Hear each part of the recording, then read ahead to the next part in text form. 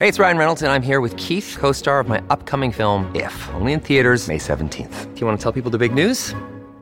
All right, I'll do it. Sign up now and you'll get unlimited for $15 a month and 6 months of Paramount Plus Essential Plan on us. MintMobile.com/switch. Upfront payment of $45 equivalent to $15 per month. Unlimited over 40 gigabytes per month. Face lower speeds. Videos at 480p. Active Mint customers by 531.24 get 6 months of Paramount Plus Essential Plan. Auto renews after 6 months. Offer ends May 31st, 2024. Separate Paramount Plus registration required. Terms and conditions apply if rated PG. Another day is here, and you're ready for it. What to wear? Check. Breakfast, lunch, and dinner? Check. Planning for what's next and how to save for it? That's where Bank of America can help. For your financial to-dos, Bank of America has experts ready to help get you closer to your goals. Get started at one of our local financial centers or 24/7 in our mobile banking app. Find a location near you at bankofamerica.com/talktous. What would you like the power to do? Mobile banking requires downloading the app and is only available for select devices. Message and data rates may apply. Bank of America N.A., member FDIC. When you need mealtime inspiration, it's worth shopping Kroger, where you'll find over 30,000 mouth-watering choices that excite your inner foodie. And no matter what tasty choice you make, you'll enjoy our everyday low prices, plus extra ways to save, like digital coupons worth over $600 each week. You can also save up to $1 off per gallon at the pump with fuel points. More savings and more inspiring flavors make shopping Kroger worth it every time. Kroger, fresh for everyone. Fuel restrictions apply. Welcome to the New Books Network. Hello, everyone, and welcome back to the New Books Network. I'm Garrett Broad of Rowan University, and I'm thrilled to be your host for this conversation with Janet Chrzan, PhD, a nutritional anthropologist who serves as adjunct assistant professor of nutrition at the University of Pennsylvania. Janet is the author of Anxious Eaters, Why We Fall for Fad Diets, along with Kima Cargill, a professor of psychology at the University of Washington, Tacoma. What makes fad diets so appealing to so many people? And how did these fads become so central to conversations about food and nutrition? These are the key questions that motivate Anxious Eaters, a wide-ranging, engaging, and deeply researched work by our guest today. Janet Chrzan, welcome to the New Books Network. Thank you. It's an honor to be here. So to get us started, can you just tell us a little bit about yourself and your professional background? Certainly. I'm a nutritional anthropologist, so I'm trained in both nutrition and in anthropology. And within anthropology, I guess you would say I'm a physical or a biological, biocultural anthropologist, and I focus on food. And what I'm interested in is how our social systems channel the foods we eat and how then those foods affect our health. So I ask questions about maternal and child health, for instance. I ask questions that are a little fluffier about, like, how does tourism affect what we eat and our health? What about learning new foods? And other aspects of medical anthropology, such as research in alcohol use. Interesting. And then this book, Anxious Eaters, how did you come to this project in particular with your co-author, Kima Cargill? Well, Kima and I attend the same conference every year, the Association for the Study of Food and Society, which is a wonderful conference. And we talk all the time. We did a couple of panels together, and we realized that we were asking a lot of the same questions about food and why we choose food, but we were coming at it from really different perspectives. And so we each had something to bring to the table that would kind of enliven and enlarge our not only the questions we ask, but potentially the kinds of answers that we might come to, that by taking a more cross-disciplinary approach, that we could cover this in a manner that might be a little more realistic, a way of getting at human behavior through a series of lenses. And you mentioned it's very interdisciplinary. You're all over the place in this book, from psychology and anthropology to nutrition science. So how did you go about bringing all this together? What was the research approach? What was the methodological approach? Right. What we brought to the table was our own research. So Kima has done a lot of work on consumerism. She is a Jungian trained psychologist. And so she's very interested in asking questions about what the human psyche is about and how it's motivated. I am actually a biologist and a nutritionist. And so that I'm always asking questions from my studies in biochemistry. How do foods affect our bodies and our health? But it's very easy to focus on that without understanding how we get food. And so as an anthropologist, I have to look at the systems and the complexes, the economies, and the cultural beliefs and behaviors that bring whatever it's on our plate to our plate, that make it acceptable for us to eat. And so that really is multidisciplinary. So I think that's part of probably anthropology as well. I was trained at four-field approach, which definitely comes out in the book. And let's get to it. The subtitle for the book is Why We Fall for Fad Diets. There are all sorts of dietary practices out there. This book is about fad diets. So what is it that makes a particular dietary practice or a particular diet a fad diet? Right. So for understanding fad diets, we used the Pennington Biomedical Research Group fad diet definition, which involves seven points. It asks the user to eliminate one or several food groups, promises quick results, such as 5 or more pounds of weight loss a week, uses personal testimonies as proof of effectiveness, use only certain or special foods that claim to offer advantages for weight loss, recommends supplements or pills, are endorsed or advertised by a celebrity, and usually do sound too good to be true. And I can boil this down to makes improbable claims about efficacy and asks you to change your food rituals. You're being asked to buy something different or special as a means of enhancing your health or losing weight or whatever your goal might be.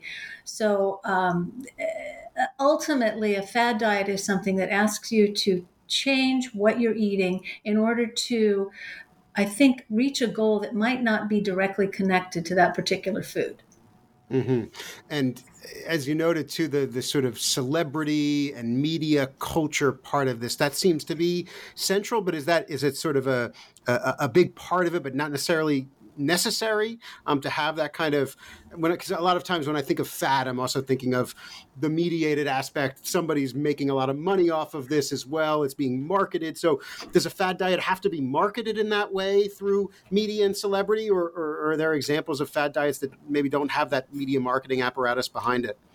No, I would absolutely say that there has to be some marketing, and because these are driven. If you read them, and we read so many books and interviewed a lot of people. If you read these books, they are clearly they are designed to be marketing behemoths, and you can see that definitely in things like the Whole30 or the Atkins Empire. And all of this comes back to the original fad diet, William Banting in the 1850s, I think, who advocated for a low carbohydrate diet based on recommendations from his doctor, and he did indeed have type 2 diabetes, and so this helped him. And he went on to self-publish and to use a lot of self-testimonies to create the Banting diet. And for a long time, if you were dieting, you weren't dieting, you were doing Banting. And I think that, and these diets keep cycling back to kind of that same trajectory. So it's hard for me to think of a fad diet that doesn't have somebody's name attached to it. Atkins, the Wall Protocol, the Whole30, okay, that's maybe a little different. But it has some kind of a name that's easily identifiable and marketable. As you mentioned, that there's so many different diets that are featured in this book, and it sounds like you just spent years and years reading through all these different, books and cookbooks and websites and things like that. But you note in the book that while all of these fad diets, they might appear radically different on the surface. You might have some saying, cut out all meat, and you might have others saying eat only meat, and everything in between. You argue that despite these radical differences, they're all driven by the same engine. So let's start there. What is that engine? What is the same engine? Right. Self-transformation. And that's something that is particularly powerful, we believe, in the United States. We have a lot of narratives about transforming the self, rags to riches. Kima is particularly interested in how consumerism is tied in with these stories of self-transformation and rags to riches, that by buying something you can improve. A lot of times these fad diets, part of the self-transformation I've noticed, is also rooted in either a desire to be healthy or a fear of food that might create a system in which you're not healthy. So a lot of the narratives about these fad diets are really triggering fears that if you don't utilize a certain protocol that you could be in danger. But we grouped the fad diets into the various bunches that we did, and other people might group them very differently because we felt that they had some kind of epistemological connection. Mm-hmm. So obviously, food removal diets, they remove a macronutrient or something that's assumed to be a macronutrient. Like most people think gluten is a carbohydrate. It's not. It's a protein.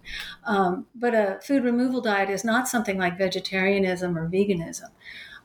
Those are food processed diets. And actually, they're not fad diets at all, really. They might act like a fad diet if you're a 14-year-old that comes home and decides to be a vegan and throws the household into turmoil because his or her or their friends are doing this. But these are deep-seated practices that are far more comprehensive and systemic than simply a food removal or a carbohydrate or protein. Come back to that. So you said it's a processed diet as opposed to a fad diet. Is that the term you use? I would say that, and what does that mean? What is a processed diet? To me, it means that you're engaging with the food system processes in a particular kind of way. So you are abjuring meat, for instance, if you're a vegetarian, because you believe that the processes usually of meat production might be harmful to the animals, which they most certainly are, or harmful to yourself, or harmful to other ecological systems. This is the same rationale that goes into a lot of veganism, I think. But so it's outside, it's the context of that practice rather than the essential nutritionism, to use a phrase that hopefully we understand. That is that idea that you're going to essentialize a food into some component that we think has a critical role to play in it. So bread is a carbohydrate. Yeah. That was Skrinnis's term that Pollan popularized. And I think that's interesting in terms of I think one of the things you demonstrate in this book is this compassion throughout, even as you're being deeply critical of them and trying to understand the logic in all of these diets. So, before you were talking about they're all kind of driven by this same engine, this promise of self-transformation that you offer a lot of critiques of. But you say that these diets make sense. They make a kind of sense, I should say. So how do these things that you think, you're saying, people think carbohydrates are this, or people, get this wrong about this food removal diet, or as we'll get into some of the really wacky things, how do they make sense when there's a lot of wackiness and a lot of, as you also talk about, things like pseudoscience? Well, most of them don't make any biological sense whatsoever, but they make social sense. They make cultural sense. And that's because they use cultural narratives that we already accept about, for instance, health or identity or self-transformation or how to be a good citizen.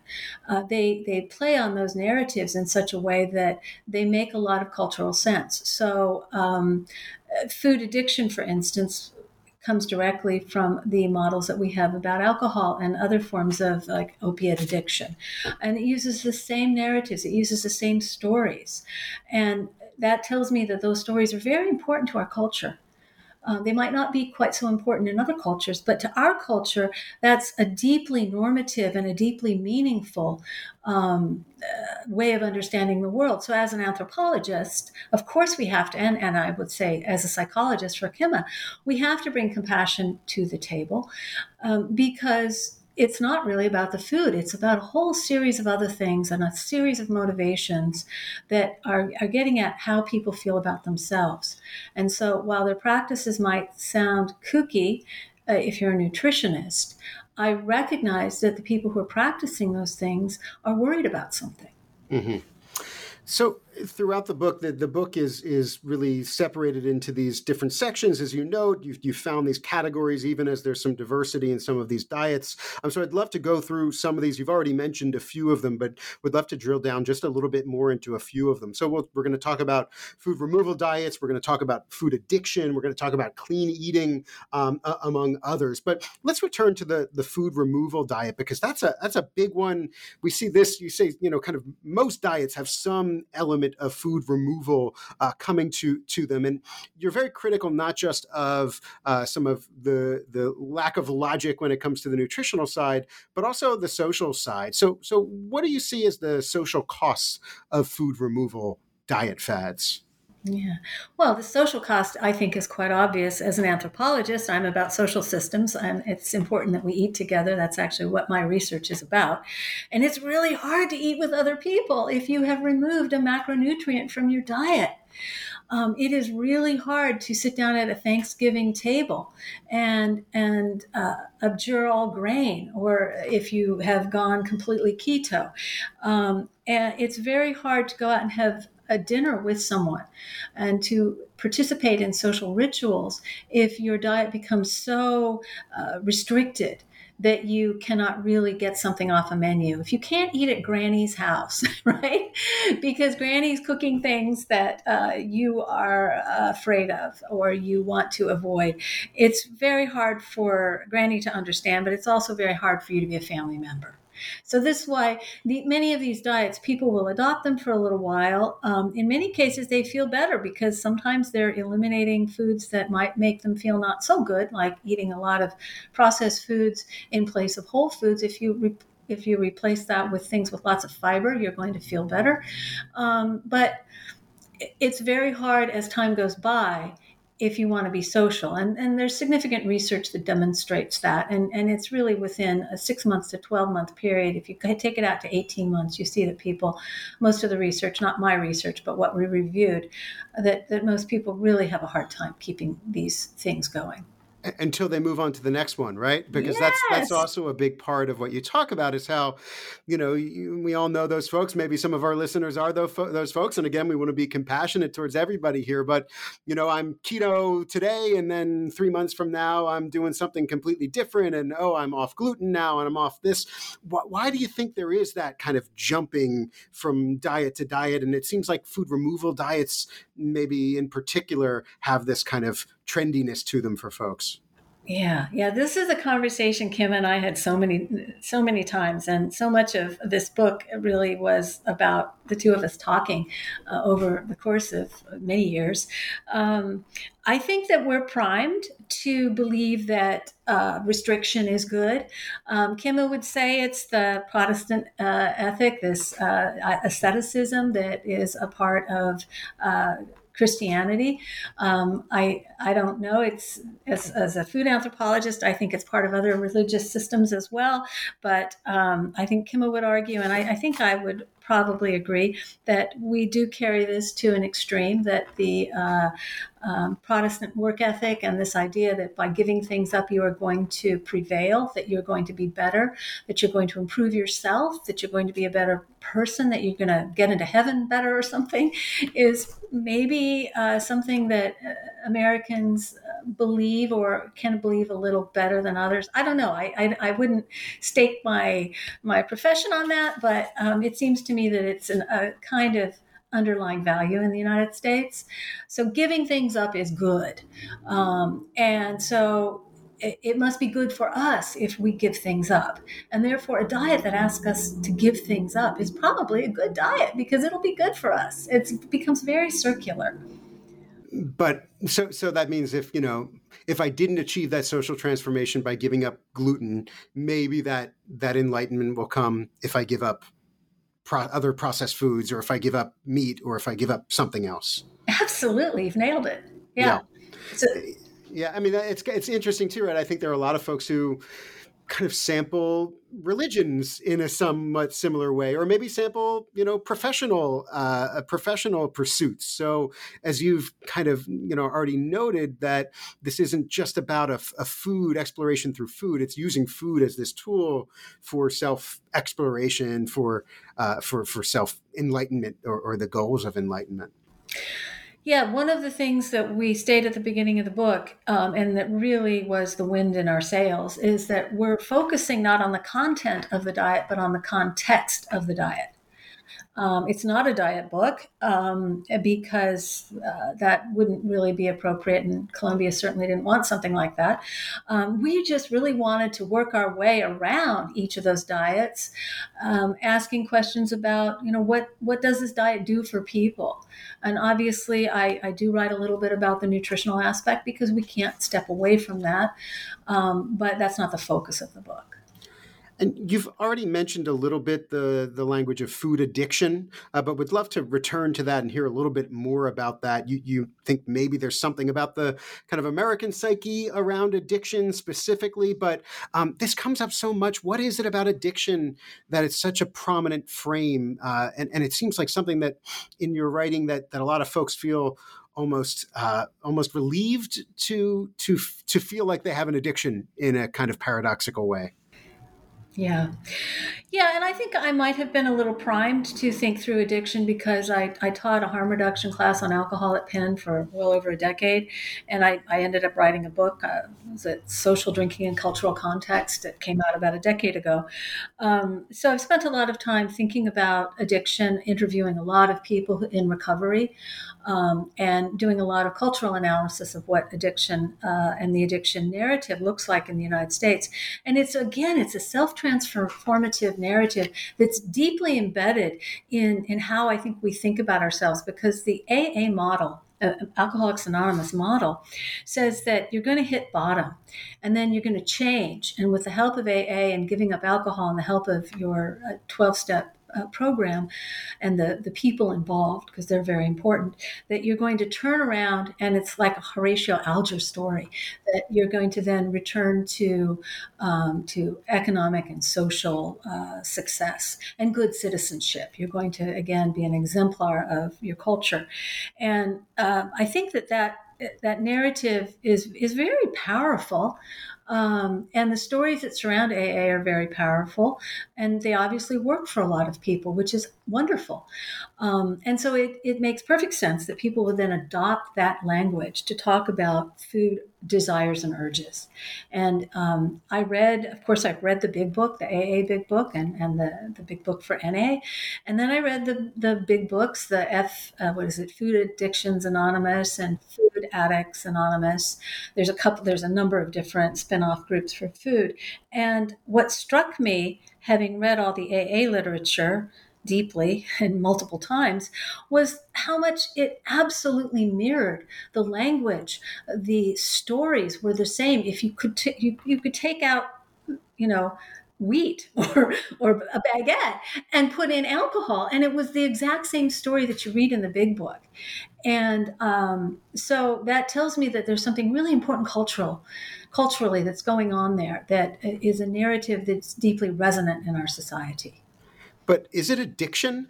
Because that was a very interesting, I thought, in the book that you and your co-author were quite open in several parts, but I think specifically in this part about maybe not being 100% on the same page in terms of your conclusions. So could you talk to us about whether you think food addiction is a real addiction, and tell us a little bit about how that kind of maybe, I don't want to say disagreement, but somewhat difference of interpretation played out between you and your co-author?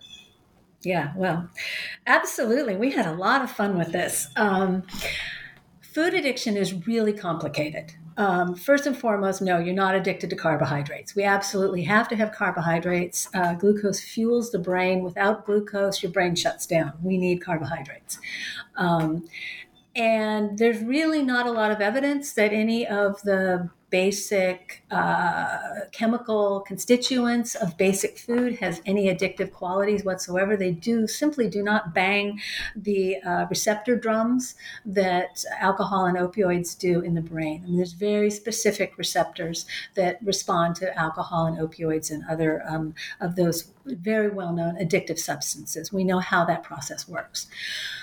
Food simply doesn't work that way. Now, to put on a medical anthropology hat, however, we acknowledge that we live in our bodies and we have this embodied reality. And so I would say, as a medical anthropologist, that if you believe you have an addiction to something, you are going to behave as if you have an addiction to something.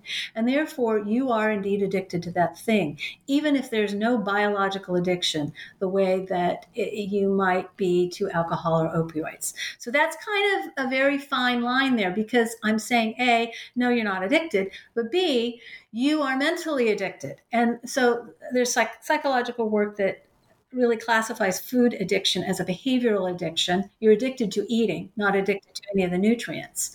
And that's interesting because when you read the books and talk to people who have what they term food addiction, they see themselves as addicted to an essentialized nutrient within the food. So they don't see themselves as having an eating addiction. They see themselves having a substance addiction. I'm addicted to sugar. I'm addicted to carbs or bread or whatever. Right. And that, I'm not going to tell them they're not physically, biophysically, but they have an addiction process the same way people might be addicted to gambling, and I think that there is some interesting research coming out about highly processed foods and how those seem to bang some drums, not necessarily the same addiction drums, but that they bang some desire drums in a way that want you to eat more and more and more. Now, Kima started off believing very strongly that we were addicted to highly processed foods. And then in the course of doing the reading for this, she, I think, changed her mind. That, even the concept of an eating addiction is rather problematic. And so we just agreed to disagree, and that's fine, because I really think that there's a lot more work to be done on this topic. And, it might turn out that there are chemicals, highly processed chemicals in food that do indeed create some kind of an addiction response. I don't know. I'm not doing that research. But I think that there are people that are trying to find that out.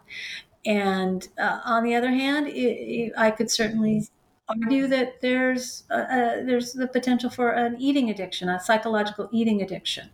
And so, but from the medical anthropology standpoint, if somebody says they're addicted, I have to really listen to them and believe them.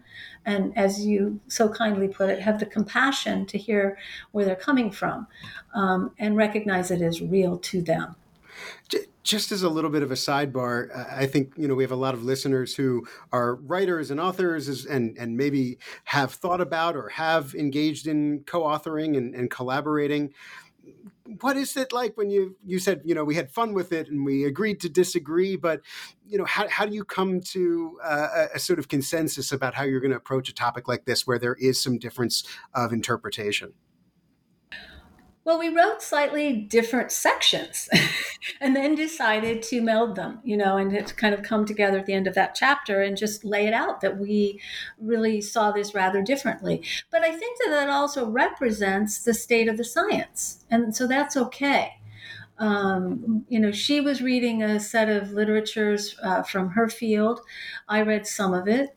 And I was reading a set of literatures from other fields. And then, of course, in medical anthropology, again, we have to go back to that emic perspective that somebody feels that they're addicted, they have a problem, they're going to behave as if they are. I think the research about priming behavior is pretty clear. If you, for instance, like chocolate, and I were to say to you, well, I'm a nutritionist, and I happen to know that most people who like chocolate are actually addicted to chocolate and can't stop eating chocolate, the next time you enjoy that piece of chocolate, that's going to run through your head, and you might say, oh my gosh, I can't stop eating this. Whereas in reality, you're perfectly capable of putting the chocolate bar down. So once again, when you look at the context of these things, I think you come up with a set of behavioral patterns that might be indicative of a real problem. Great. Yeah. So that makes sense. No, definitely. And I think, as you note, there's a lot, I think, still to be explored, as well as just some fundamental differences in definition, right, around a term like addiction. There is the strict biomedical definition, and then there is the, historian and sociology and anthropology of science definition. And I think they both have value, but I think it's useful to be very clear about how are we employing that term in a given moment. And I think that's something that you folks do a nice job of in the book. Thank you. Please go ahead. One of the things that came to mind, and I'm forgetting the name of the fellow who wrote this a very informative article. The concept of habituation. It used to be that in the United States, people believed that you were habituated to being drunk. You weren't addicted to alcohol. You were habituated. You liked being drunk, so you kept doing it. And again, I'm sorry, I've forgotten the name of the very excellent article that this was about. It was written some time ago. But I think that might be one way to think about food addiction, is that it as a habituation process. I don't know if others would agree, but given my background research in alcohol, it made sense to me. Mm-hmm. So great. So continuing to look at some of the specific chapters and categories you looked at, I was really drawn to the clean eating chapter, having done a little bit of work looking at some of these trends myself. And so let's start with some basic definitions. What does it mean to eat clean? And what does that desire for cleanliness really represent? You're getting to the core of it. I don't think, as I said in the book, I don't think there's really any tremendously good definition of clean, which is why it's so valuable, because you can stick that word on any product that you're selling. And so whoever sees that, they're going to take it as they understand clean and buy your product. It is a very, very whiffy concept. And even the Clean Eating magazine and all of the various books that I read, they have different definitions, and over time it's become more stringent, as most of these diets have. But I think most people would say that it's eating food that's whole, maybe food that doesn't have stuff in it. That kind of comes back again and again. I did research on organics eaters, and this overwhelming fear of what might be in your food. And so I think part of what drives clean is this idea that there's stuff in the food that's going to hurt us, which may or may not be true, right? That if we avoid that stuff that might hurt us, that will be clean. And clean, of course, is a very powerful word socially. Right? It's a very dichotomizing word. Something is either clean or it's dirty. And so rather than having a spectrum, which most things are on, as we know, it allows you to epistemologically batch food in your head in a way that gives you a kind of moral superiority as long as you're eating whatever it is you think that's clean. And I think your idea of clean might be different than my idea of clean. I don't know. It does seem like the clean eating fad is particularly marketable. And could you talk a little bit about what you saw in your work around, who are the sort of big voices of clean eating, and what does that tell us? Any particular examples or celebrities or spokespersons that you think stick out and really represent things? Well, we can't get away from Gwyneth Paltrow. All right. I didn't want to say Goop, but talk about Goop. Tell us about Goop and Goop's relevance here. Well, and actually, Columbia has a very complicated peer review process. I've never been peer reviewed as much as I was by them. They did a phenomenal job and had really good reviewers. But one of the reviewers made me rewrite the section on Gwyneth. I was a little harsh, apparently. I think that besides Goop and the set of products that Goop retails, the Goop shopping site online is a stunning thing to view. You also see clean coming up as a concept with a lot of other diets. So Whole30 and the Hartwigs come to mind, because the Whole30 diet has simply taken a whole bunch of other diets, Atkins and little bits and bobs from the South Beach diet and the Wall Protocol and Gundry, and smushed them all together and said to people, well, give up all of this food that's dirty for 30 days and you'll feel better. So that has become, I think, this idea that clean is something that you give up things. I mean, Goop has a 30-day detox every January where they provide a set of foods that you're not supposed to eat. And if you go into the archives of Goop, you find that those foods have become more and more restrictive as the time has come forward. So, and the latest cookbook that I reviewed for this volume that was written by Gwyneth Paltrow really makes it clear that I think there was no meat, there was no alcohol, there was no wheat, there was no this, there was no that. And I was thinking, oh my God, you've taken away joy in life, and because it was very clean, and the graphics were very clean. They were white, they were light, they were whole foods, and whole vegetables. So I don't know that I can be really clear about clean, because I think that it really becomes something that is meaningful based on the individual hearing it. How much of this is really about thinness, and how much of the clean eating fad? It just seems like there's so much overlap with potential for disordered eating, with fat stigma, with fat phobia. So talk to me a little bit about that. How can I make sense of, is clean eating just a way for people to get thin and put a kind of moral valence to that? Obviously, that doesn't have to be the only thing there, but it seems like there's a whole lot of fat stigma, fat shaming, fat phobia that's central to the clean eating trend in particular. Yeah. And I think that clean eating trend is part of the wellness trend. And the wellness trend, as many people have published, is really the second generation of it's good to be thin, without saying thin, because now that's considered rather socially unacceptable to be advocating for the thin body, when we have health at every size, which of course is a great movement, and one can be healthy at every size. So one is supposed to stay away from fat phobia, but of course it is. And I think one of the best writers on this is Lindy West, who did just a brilliant set of analyses and very approachable in their online essays about goop and wellness. And her perspective, she's so brilliant, such a great writer. And I found her perspective to be just so valuable. One of the things that she pointed out that comes up again and again with these diets is that they're very expensive. And eating clean is extremely expensive. So it's really because it's whole ingredients, often specific kinds of whole ingredients, organic whole ingredients. And there's generally, organic foods are more expensive than conventionally raised foods.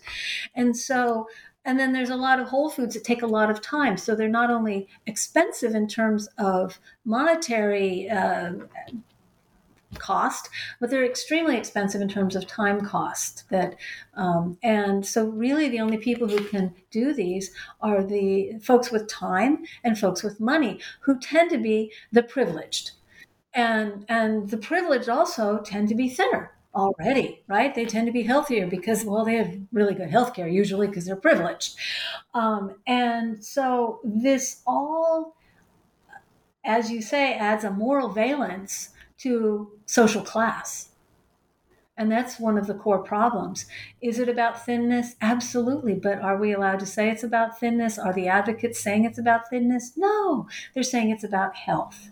They're saying it about living your best life, or living up to your potential. Or living to 100, and the optimization has become the kind of dominant language in a lot of these spaces. You've mentioned a couple times organic as part of this, and also write about non-GMO food consumption.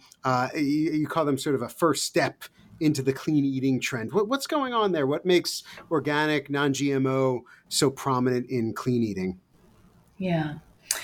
Well, this comes from a couple things, a lot of it having to do with conversations I've had with people. In 2007, I started a farmer's market outside of Philadelphia. It's a not-for-profit, and I'm no longer on the board, but I can tell you it's still an excellent farmer's market with really great board members. But over the course of now, however many years, I have had so many conversations with customers, with producers, with farmers, about organics and about why particular customers choose whatever foods that they might be choosing. And then as a nutritionist, of course, I have to hear what people are saying about their food choices. And one of the things that I find absolutely terrifyingly sad is just how afraid of food people are. And that so much of the desire for organics and non-GMO is not systemic. It's not about the context. It's not about the health of plants or animals or the ecosystem, which is my desire for perhaps purchasing those goods, but it is about a deep-seated fear of what's in the food and how it might hurt how it might hurt you.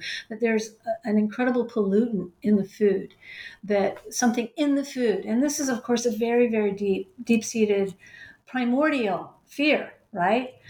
We're primates and we're omnivores, and so from the earliest times of our omnivorous life, we have to figure out what's not going to poison us. And so I think that this fear is very, in some ways, rational, but it's been truly monetized by, I think, some of the clean eating advocates.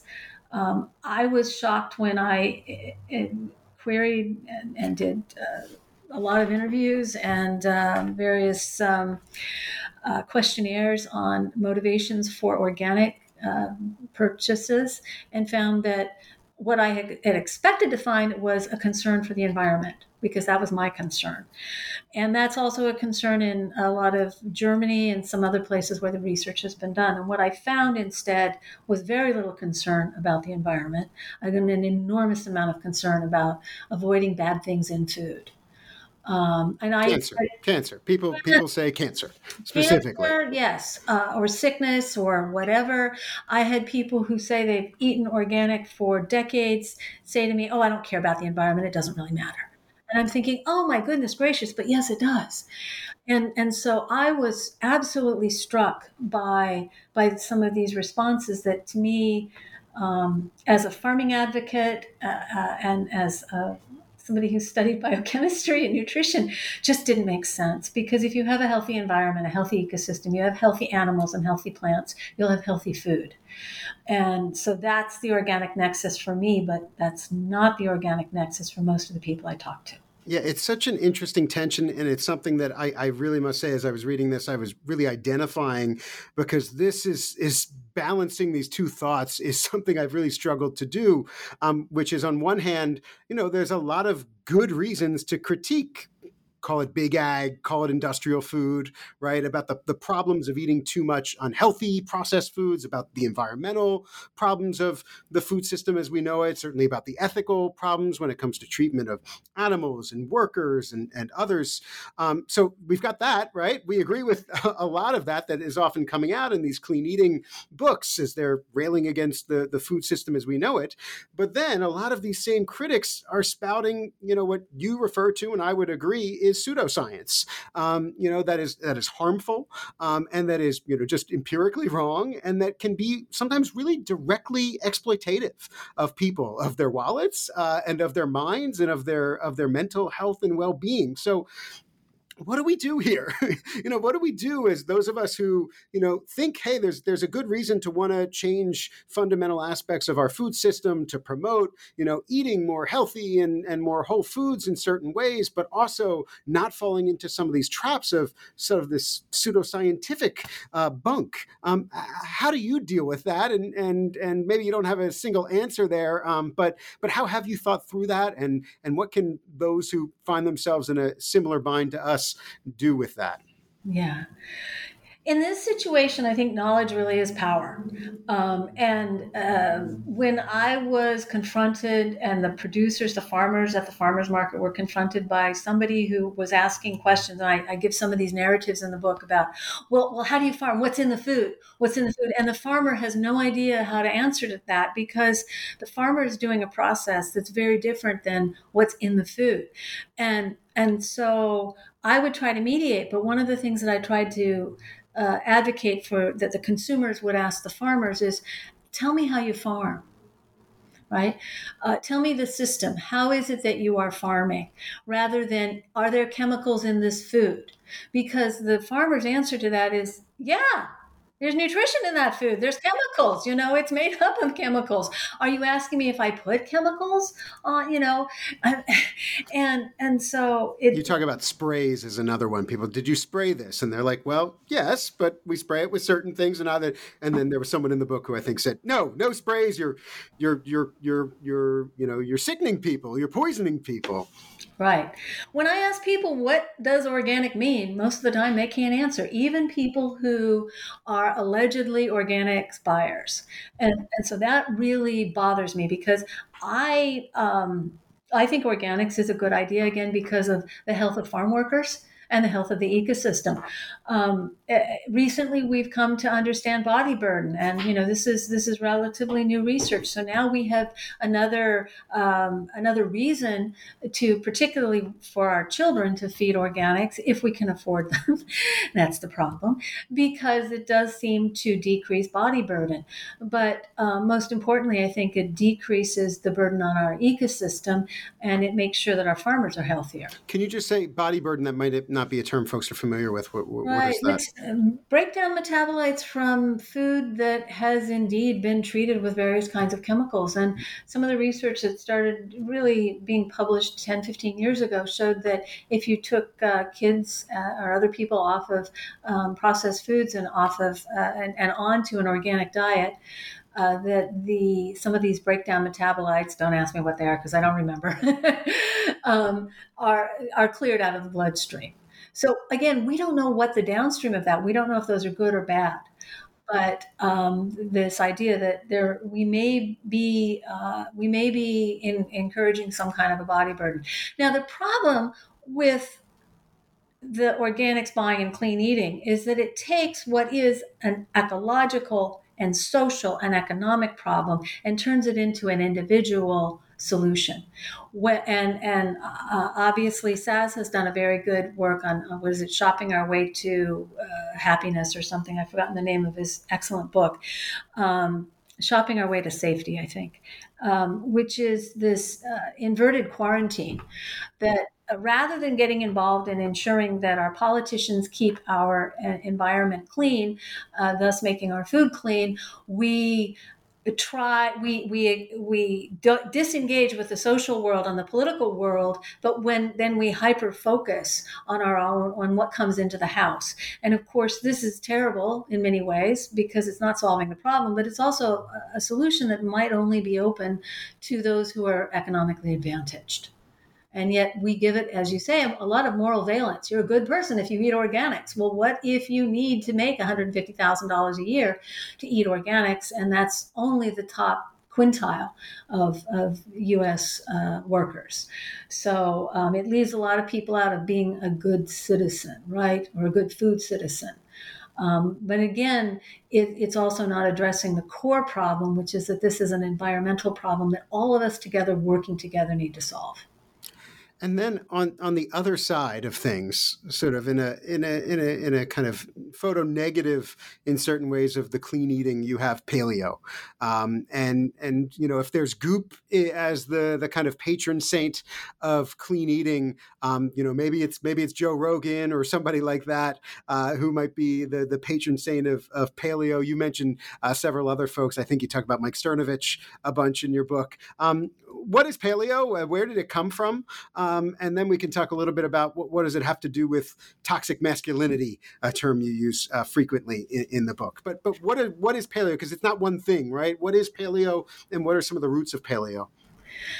Yeah, kind of like clean. Paleo is an imagined past, right? It is very much an imagined past, imagined by our current values and what we currently give importance to.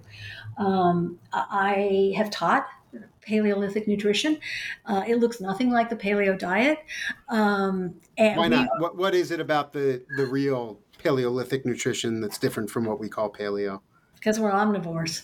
We eat everything that we can possibly eat in the environment, and we have historically. And if we look at the evidence that we now have about what Neanderthals were eating, what our hominin ancestors were eating, it is very clear, using good science, teeth analysis, bone analysis, coprolite, my favorite analysis, that if you go back, you find that yes, indeed, people are eating grains. They're wild grains, or they're eating all kinds of tubers. They're eating whatever they can in the environment. We are omnivores, and we evolved out of fruit-eating primates. So the fact that we eat meat is because we got bigger brains than those fruit-eating primates, and we're better at hunting it down.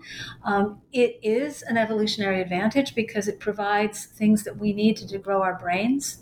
Right, so it's a good thing for us to eat. Although one can eat in a perfectly healthy manner as a vegetarian, you don't have to have meat to grow a brain.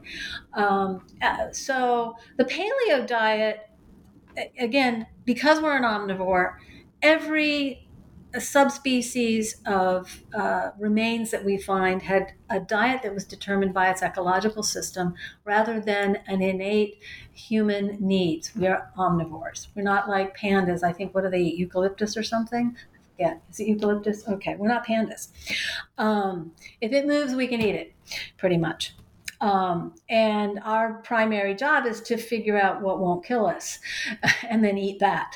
And so the paleo diet was first the idea of the Paleolithic Prescription, a book from 1988, actually quite a good book.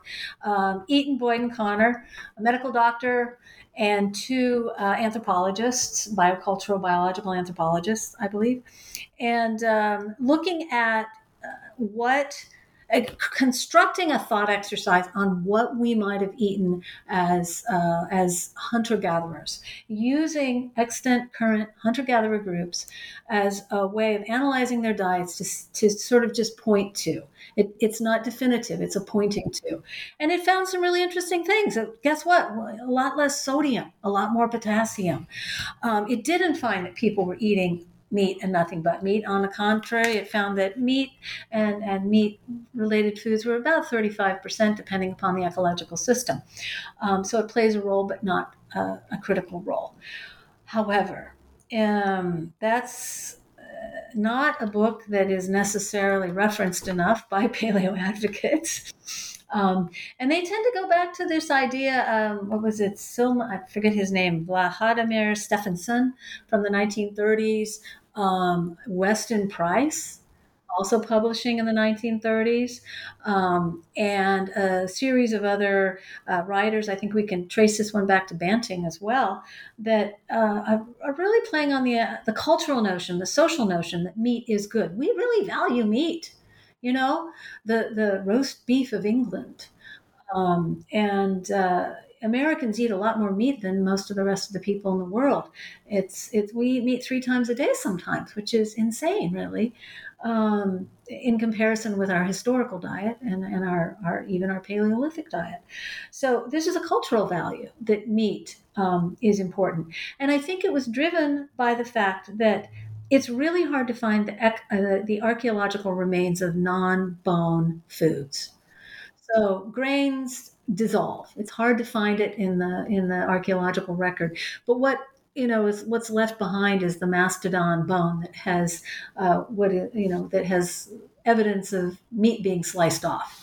And so for people who don't delve deeply into the science, it's easy to think that, well, bones are what's there, therefore they only ate what was attached to bones, and therefore we only ate meat. But unlike so many of the other diets you discuss in this book, men are really at the center here. So is that fair to say that men and masculinity and narratives of masculinity are really at the center? Obviously not the whole of that movement, but at the center of it. So what do you think is so attractive to men among this this big menu of potential diets to choose from? Why is it that is the one that's resonated so much with certain spheres of men, maybe men online in particular? Oh boy, yes. Well, because meat is made up of muscle, and men want to be muscly. Hmm. I You think, are therefore I am. I eat meat, therefore I am muscle. exactly. And so this narrative that if you want to grow your muscles and be a big man, be a dominant man, right? You can dominate other men and, of course, women have access to mating opportunities, as we say in biology. It's better to be big. It's better to have those muscles. How do you build those muscles? Well, you lift weights and you eat meat. And so that's really, I think, a big part of it. It's very reductive. But then, if you read Chernovich, Devaney, and their folks, you find that there is attached to meat a set of cultural values. They believe that men eat meat and that it allows them, because they're dominating the animal and they're bigger and they're stronger, it is the essential thing if you're going to be a winner, if you're going to be a male who is in power. I'm trying to pick my words here very carefully.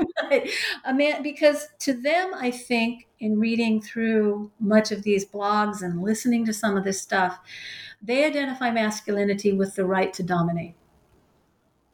And that's scary. I mean, I was very cranky when I was doing the background research for that. And my husband, who was a very nice man, said, "When are you going to finish writing that chapter, please?" Yeah, it is interesting. I will say, reading the book, it was the chapter where you folks got a little more actively political and a little more actively. I don't want to say you lost the kind of compassion that you had in other sections, but there was a higher level of kind of cultural concern, even about the people behind this, and what their kind of cultural attachments and cultural motives were. It seemed Yeah. that way, at least. Yeah, and again, I've forgotten the name of the author, but there's a wonderful book called Paleo Fantasy, written by a biologist, and I think that she lays out really quite brilliantly some of the thought exercises that lead to the acceptance of this paleo diet and how it really just reverberates and reiterates some of the fantasies and the insecurities that people have, particularly men. Now, obviously, there are a lot of women that are interested in paleo, and I find that there was a real community online of women who were interested in paleo because they wanted to be healthier and they wanted to make sure that their families were healthier. So this narrative that you're eating this food that our species was meant to eat, and therefore we would be healthy, and my children will be healthy, and I will be healthy. It was more of the narrative that you see in some of these, particularly the cookbooks, the family-friendly paleo cookbooks. But if you go online and read some of these male advocates, it's just a cornerstone. I mean, you're some kind of a sissy boy if you are eating anything other than a very profound red meat diet. Yes, of course, the soy boys, and that was Marlene Zook, I believe, is the paleo fantasy. So, moving towards a landing here, this has been such a wonderful conversation, and I want to move to a question that you noted earlier on in this conversation, that this book is not about telling people what to eat, but I am sure that you are constantly asked, what should people eat? What should I eat? Whether you're at the farmer's market or the grocery store or at a book talk or whatever it is. So I'm not going to ask you to tell me what we should eat, but I'm actually more interested in how do you respond when people, I assume people ask you, how should they eat? So how do you respond to that question? Well, as a nutritionist, this is actually what I am interested in driving, a better diet. The easy answer, I think, is that the Mediterranean diet has been shown to have some significant health consequences, very positive ones. And derived from the Mediterranean diet, you have the DASH diet, which is a hypertension diet, and the MIND diet, which is to increase cognitive potential or to decrease the potential for dementia. The Mediterranean diet is a diet that allows you to eat pretty much with your friends and family all the time. But what it does is it emphasizes eating whole foods. right? And in particular, decreasing amounts of some processed foods, decreasing amounts of red meat and red meat fat. It doesn't take them out of the diet, which is what's important. All things in moderation, but it shifts you towards whole grains, and number of foods that we know are anti-inflammatory, whole vegetables, the olive oils, etc. It's also, I think it is easy to follow. The one thing that I would also say is that we tend to essentialize nutritionism, as you mentioned, Yogi Skrinas's work. And I would say as a nutritionist that that's not a good way to think about it. Think about not the food that you're eating, but think about it over the course of a day or a week. So that it might be that you go to a birthday party and you enjoy that piece of chocolate cake. Well, that's a once in a while food, a party food. Enjoy it, right? It's going to make you happy to enjoy it. But recognize that maybe the next day you're not going to eat chocolate cake or you're not going to have the potato chips. It's always about portion size and frequency. And so if you can just shift your diet into more whole foods, particularly foods with fiber, they do a lot of good things in our body. Not only do they have connections with increased serotonin for better mental health, but they improve the microbiome of the gut, which has significant consequences we're really only starting to understand to our overall health. We evolved eating a lot more fiber. We know that because hominins have teeth that are kind of ground down from eating fiber. So, we don't have pointy little canines like wolves, where we really did not evolve eating nothing but meat. We need fiber. And we just don't, most Americans don't get enough fiber. And so that is becoming a critical issue. And I would say that, drink more water. When people ask me what they should do, I say, really, I don't want you to drink any soda pop or any even sugar-free soda pop unless it's like a party food. You have your everyday foods, your once a week foods, your once in a while foods, your party food. It's better to avoid those kinds of foods because it really is just empty calories that can have negative long-term consequences to overstimulating the insulin response. So, lots of fiber, a balanced diet, enjoy your food with other people, right? Yeah, I'm sorry, you're not going to make a lot of money selling that diet. So, but you've really enriched our understanding here in this conversation through writing this book. So I'll finish with our traditional New Books Network final question, which is, what are you working on, or what are you thinking about these days? Yeah. I have something in the pipeline. I'm just starting. Like many academics, I never really did enough with my doctoral dissertation. And it was on social eating and how it affects maternal and child health. But a lot of the work that I've done asks the question, how does eating together affect our health? And so I am very interested in writing a monograph going forward that I'm outlining now on how social eating. And I'm going to call it something like the sharing instinct, because we have evolved as human beings because we have this richer diet, partly due potentially to meat, of course, but also a lot of other things that in our omnivorous environment we eat. But we also evolve as human beings because we, unlike other primates, feed our children after weaning. So we have baked into our genes sharing food. And so I really want to go forward and explore not only a little more publishable aspect of my own research, but explore what other people have done in more detail about sharing food. Well, Janet Chrzan is the author, along with Kima Cargill, of Anxious Eaters, Why We Fall for Fad Diets. Thank you so much for sharing your work with us, and I really appreciate you taking the time and doing this important work to help us better understand why we're all so anxious and what we can do better to understand our food environment. Thank you so much, Janet. Garrett, thank you. These were great questions, and I really appreciate being on the show.